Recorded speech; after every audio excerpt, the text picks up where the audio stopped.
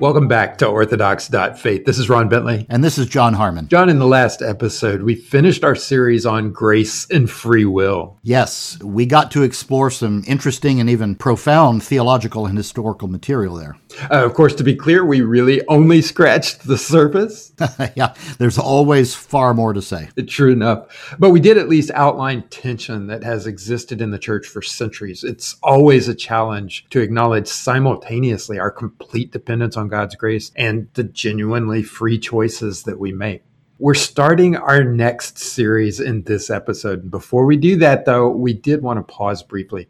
We want to thank you, our audience, for listening, for your support of the podcast, and for the encouragement that you send our way. Yes, as you know, we release an episode every other week, and we rely entirely on your support to keep it going. We also rely on word of mouth for our advertising. That's right. All the donations we receive go to maintaining the podcast, and the only marketing we have is you, our listeners. So please continue to share it with others. Yes. We also send out an email announcement when a new episode is published. So if you want to be on that list, or if you'd like to give to the podcast, just go to our homepage at orthodox.faith. That's... Oh boy, here it comes. orthodocs.faith. Not as good as you do it in the outro, Ron, but passable? Keep your day job, John.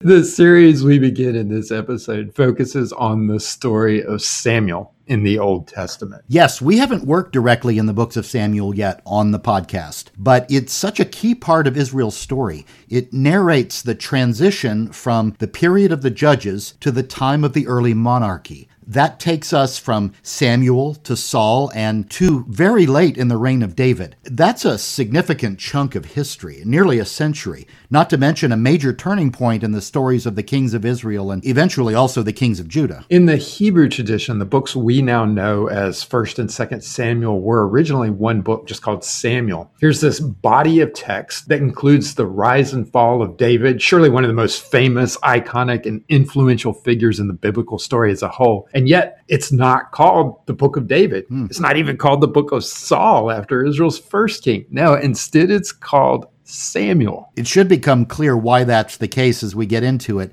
Now, Ron, we're not going to tackle the whole of the books of Samuel in this series, of course. Between the two parts of Samuel, that would be 55 chapters. However, if we focus on just 1 Samuel, and in particular the earlier parts of that book, we get the story of Samuel himself. And we want to look closely at the role he plays in Israel's history. Of course, you can't tell Samuel's story without also talking about Saul and David too, but our focus is going to be on Samuel himself. Right, and we're going to do that in 4 episodes. 4 episodes, no more. All right. Well, this part of the Hebrew Bible or Old Testament is called the former prophets. That's Joshua, Judges, Samuel, and Kings, at least as we find those books named in most of our recent English translations. Some of us may have learned in Sunday school to include all those in other so-called historical books, but what follows is likely going to make more sense if you keep in mind these are the former or earlier prophets. In any case, in this episode, we begin with the first chapter of 1 Samuel. We'll make it about halfway into chapter 2. Right from the start, though, I gather we get something different in the way Samuel is introduced. It's not the way characters are usually introduced in the former prophets, is it? That's right. We actually get what's called a birth narrative for Samuel. That is very significant, and we're going to explore that part of the story here. Let's go see what the biblical story has to say here.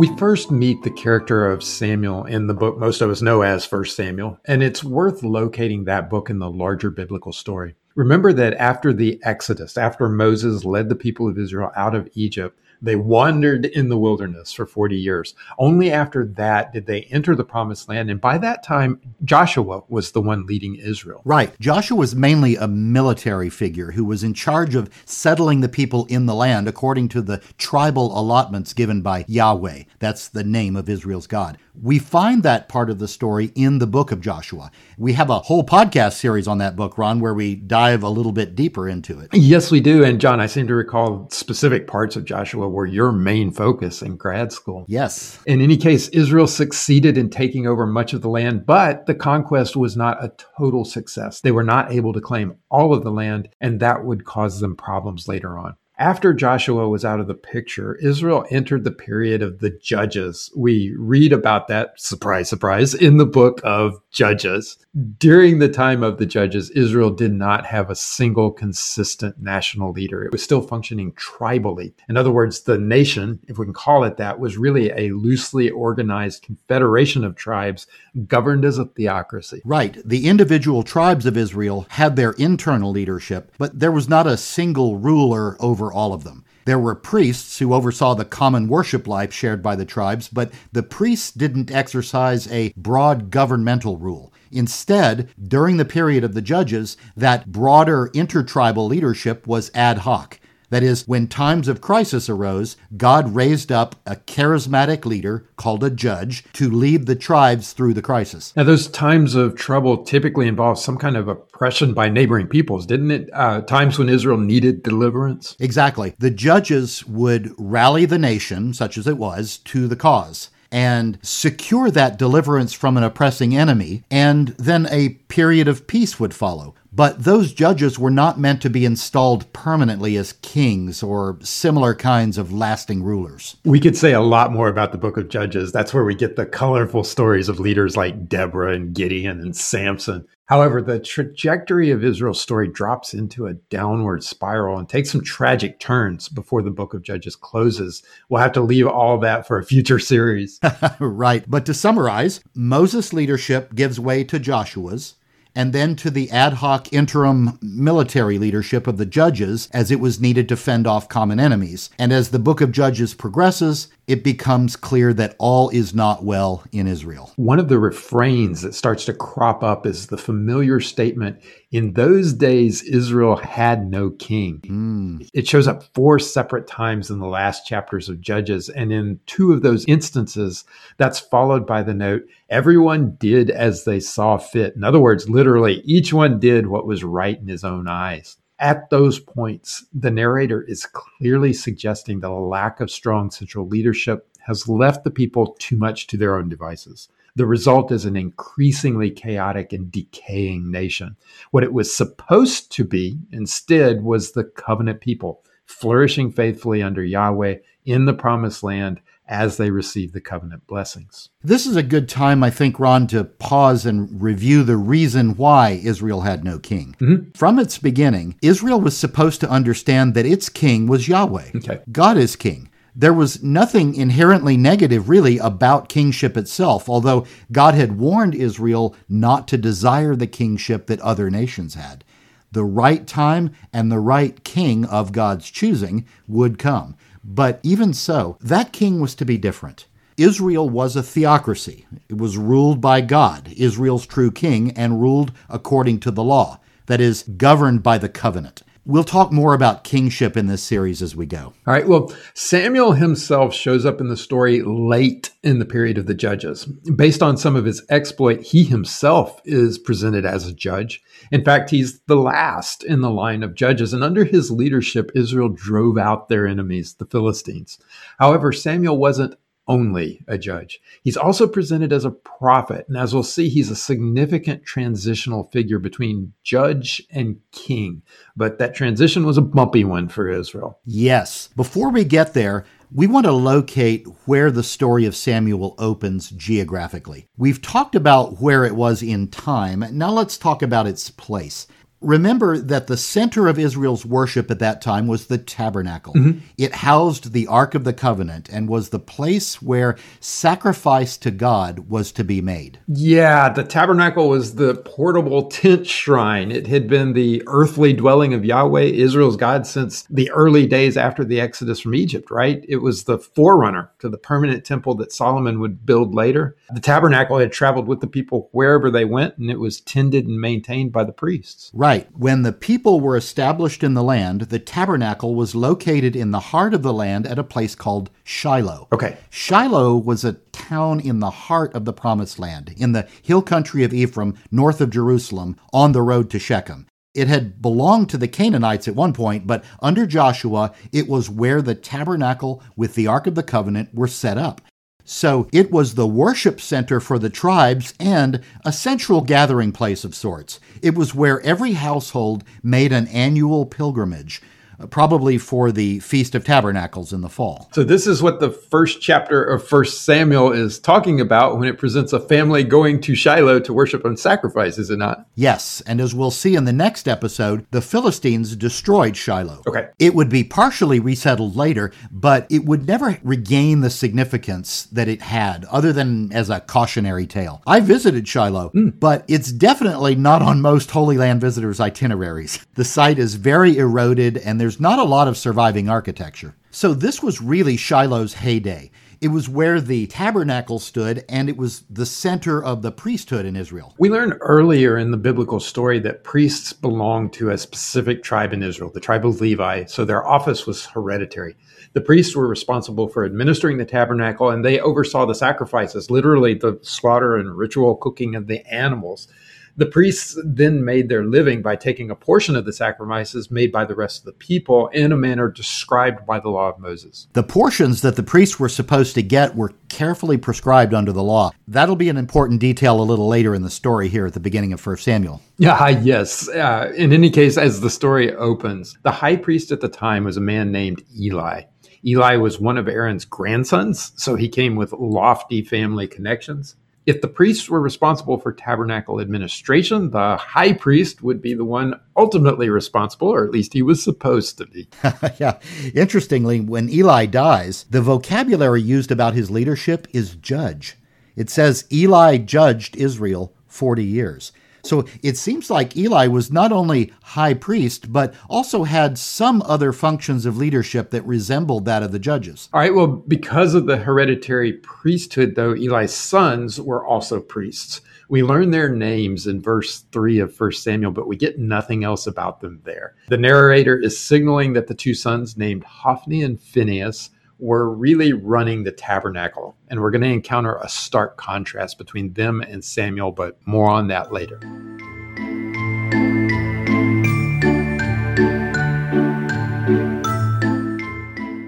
The story of Samuel itself begins remarkably. That's because it opens with the story of his mother, Hannah. Samuel has a full-blown birth narrative. Okay. The first 3 chapters of 1 Samuel are commonly called the Shiloh narratives because what happens there in the story takes place mostly at Israel's worship and religious center. So chapter 1 introduces us to the character of Samuel by first recounting the unique circumstances of his birth. We're clearly meant to understand that Samuel will be someone special. Someone for whom God has a plan and who will play a special role in the salvation story. Before we meet Samuel himself, though, we meet his parents, Elkanah, or in Hebrew, Elkanah, and Hannah. I notice the narrative is careful to identify them as righteous people. By the way, First Chronicles mentions that Samuel's family line comes from the Kohathite family of the tribe of Levi. If you want to look it up, that's First Chronicles 6. That means he's from a family line of Levitical priests that were originally responsible for taking care of the Ark of the Covenant. Again, if you want to look it up, check out Numbers 3. So even if this wasn't a prominent family, they were at least a very notable family. And besides all that, Elkanah is described as a faithful man who fulfilled his covenant responsibilities to God sacrificially year after year, as the text says. He was generous in distributing meat to his family, and he loved his wife Hannah, even though she hadn't borne him any children. Yeah, in that culture, the simple statement in 1 Samuel 1:2 that Peninnah had children, but Hannah had none, says a lot.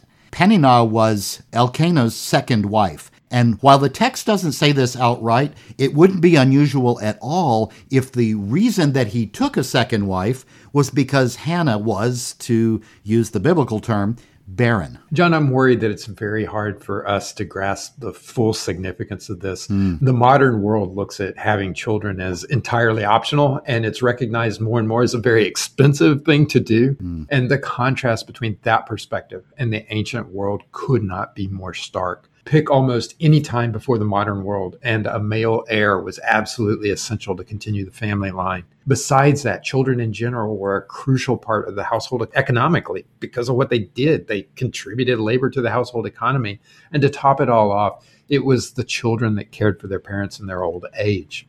Having children was essential. It was considered a disaster when a couple could not have children. And in a case like Elkanah's, where there were two wives, the wife without children would be perceived as worthless. And I think sadder still, she'd likely perceive herself that way. Frankly, that conclusion wasn't entirely without merit. Bearing children was a decisive factor in the role a woman got to play in society. Exactly. And not only is Hannah in a difficult position by having to sit by and watch the other wife provide for her husband what she could not, but according to the Hebrew text, Hannah also had to endure ridicule from her. So there's ongoing cruelty and shame and embarrassment swirling around in Hannah's life, which must have been miserable. The story says she wept and would not eat. To be fair, her husband Elkanah does not appear to have resented her or wished her to mourn the situation, though, does he? He asks her, "Don't I mean more to you than 10 sons?" Right. He continues to be pictured as a man of character who's not discontent with his wife Hannah. So what does Hannah do? According to 1 Samuel, she turns to God in prayer, specifically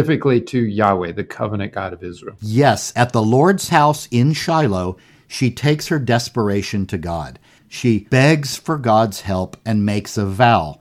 She knows this will take a miracle, and she pledges that if God gave a son to her, she would give that son to God's service. Making a vow was common in lament prayers as a way of seeing past the current trouble to God's faithfulness and making plans to act in response to that faithfulness. The vow Hannah makes, though, has a specific feature that helps explain what Hannah means here. She pledges that no razor will ever be used on his head, referring to her son. That's verse 11 of chapter 1 of 1 Samuel. The book of Numbers is back in the Pentateuch, the first 5 books of the Bible. There in chapter 6, it describes what's called the Nazirite vow. A person, man or woman, can make a vow of dedication or separation to God for a period of time. During that time, Nazirites don't drink wine or any fermented drink, so I guess beer's off the table there. They don't cut their hair and avoid any contact with dead bodies. At the end of the Nazirite period, there's a ritual to mark the fulfillment of their vow, and at that point, they're released from the special time of dedication. However, in the case of Hannah's vow, the son that Yahweh would give her would be a permanent Nazirite, similar to Samson in Judges 13, where the angel told his mother his head is never to be touched by a razor. In other words, the boy's entire life will be dedicated and will belong exclusively to God. So in her pain, Hannah prayed desperately before the Lord. The story makes it clear that she's expressing a simple, earnest faith.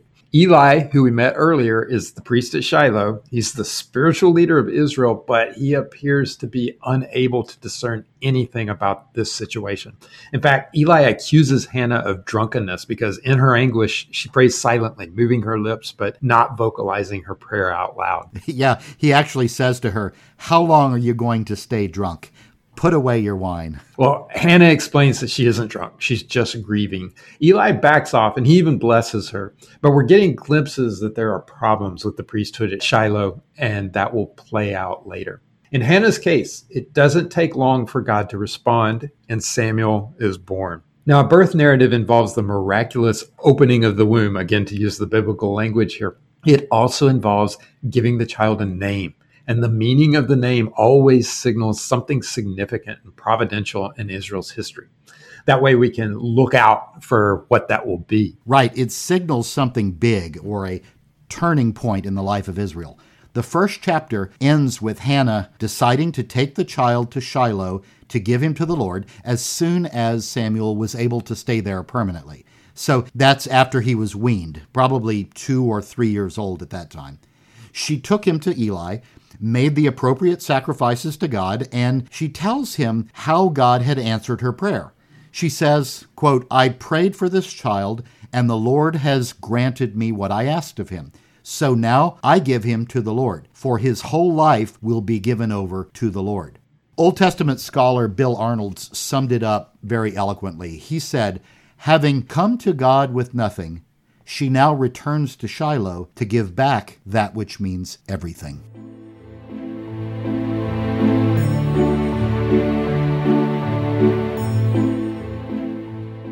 Before Hannah and Elkanah return to their home, the narrator includes a prayer of thanksgiving that Hannah prayed.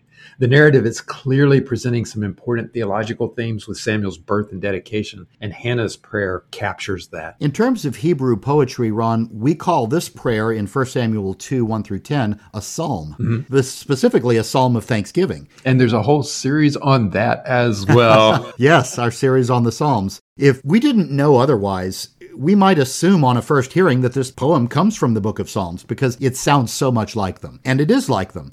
A psalm of thanksgiving is a response to some act of God's intervention. When God acts, this is the common form of prayer that follows, and it had some specific features. We can't get into all of that, but you can find more about that in the series that we just mentioned. John, we've discussed this before, and you've mentioned there was a large bank of existing verbiage and poetry that people would draw on in the ancient Near East. In other words, there was a stock psalmody available, a large common cultural vocabulary to use in prayer and praise. When people wanted to give thanks, they already had a lot of ways to do it, and they drew on those traditions. That's exactly right. When they were thankful, they knew how to express that because their tradition had taught them and had supplied the vocabulary for it. John, I can't help but notice features of this story about Hannah and Samuel have appeared earlier in the biblical narrative. We start with a woman who's miserable because she cannot have children. A second woman bears children for the husband, and this only serves to humiliate the first woman further. Then God grants the first woman children, and the child God grants goes on to play an important role in the history of Israel. Yes, we have to take care how those parallels are drawn, but you're right. We've got the story of Abraham and Sarah, where Hagar is the first to bear Abraham a child. We've got the story of Jacob and Rachel. There, Leah, the sister, is the one who has children, while Rachel suffers. Right, and in each case, the son of the formerly childless woman is a significant step forward in Israel's story. Isaac, who is Sarah's son, and Joseph, who is Rachel's. But if we look later in the biblical narrative, and forgive me here, John, I'm going to go all the way to the New Testament. It's okay. I'm struck by the similarities between this story of Elkanah and Hannah and Samuel and the story we get in Luke about Zechariah and Elizabeth and John the Baptist. We've got a birth narrative. We've got a family connected to the tabernacle or temple with encounters there at that location. God grants a childless couple a son. And we've even got Nazirite vows or something not unlike that in John the Baptist's case. True. And in both cases, the son plays a significant role in God's plan for Israel. Right. And I'd even want to say that in some sense, Samuel goes before David to prepare the way long before Isaiah even utters those words. And then John the Baptist goes before Jesus to prepare the way. And Jesus is clearly being presented as the heir to David. But Ron, if we're going to talk about parallels there, we also need to talk about parallels between the prayers themselves. Absolutely. If there's a distinction between these two stories, in 1 Samuel, we have one birth narrative and one prayer. In Luke, we actually get two birth narratives, John the Baptist and Jesus, and two prayers, Mary's prayer, the Magnificat, and Zechariah's prayer, the Benedictus. In all cases, these are prayers of praise and thanksgiving to God. But there are some strikingly similar features between Hannah's prayer and Mary's. They are praising God because of what God has done, but they are specifically thanking God because he raised them up from humiliation.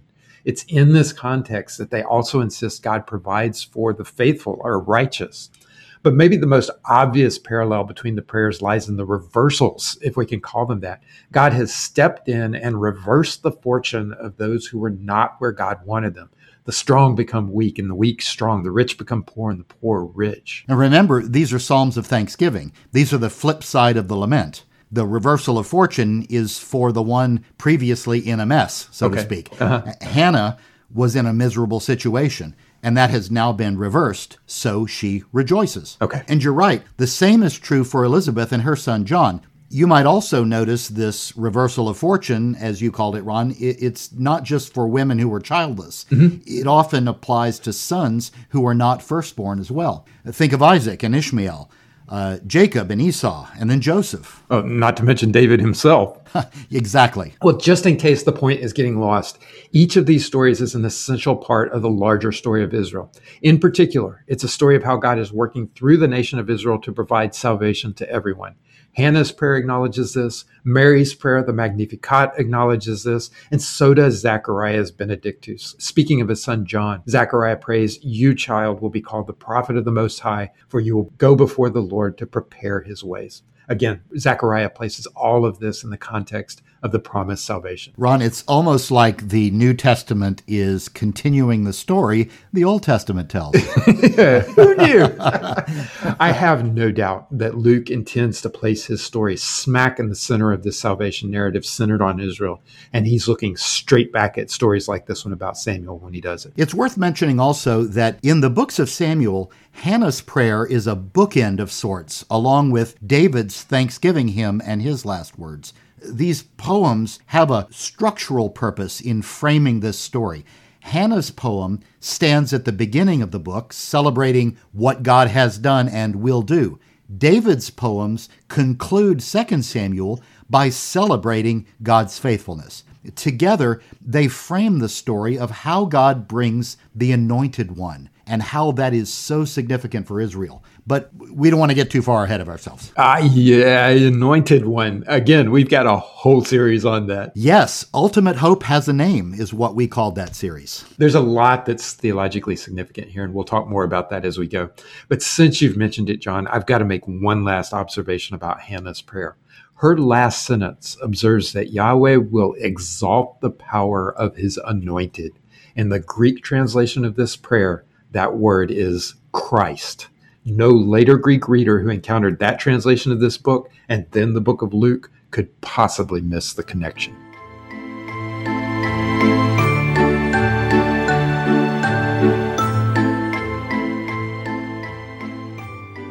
Because the setting of the opening to 1 Samuel is late in the period of the Judges, we know there's trouble in Israel.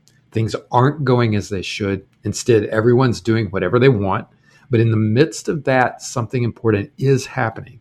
God raises up a righteous family and gives that family favor, gives that family grace. Right. A big contrast is being set up between the way things are under Eli and his family's leadership and the faithful, godly, praying family of Hannah and Elkanah, through whom we already see God at work. God is on the move. That contrast and its significance is where the story heads next, and that's where we'll pick it up in the next episode.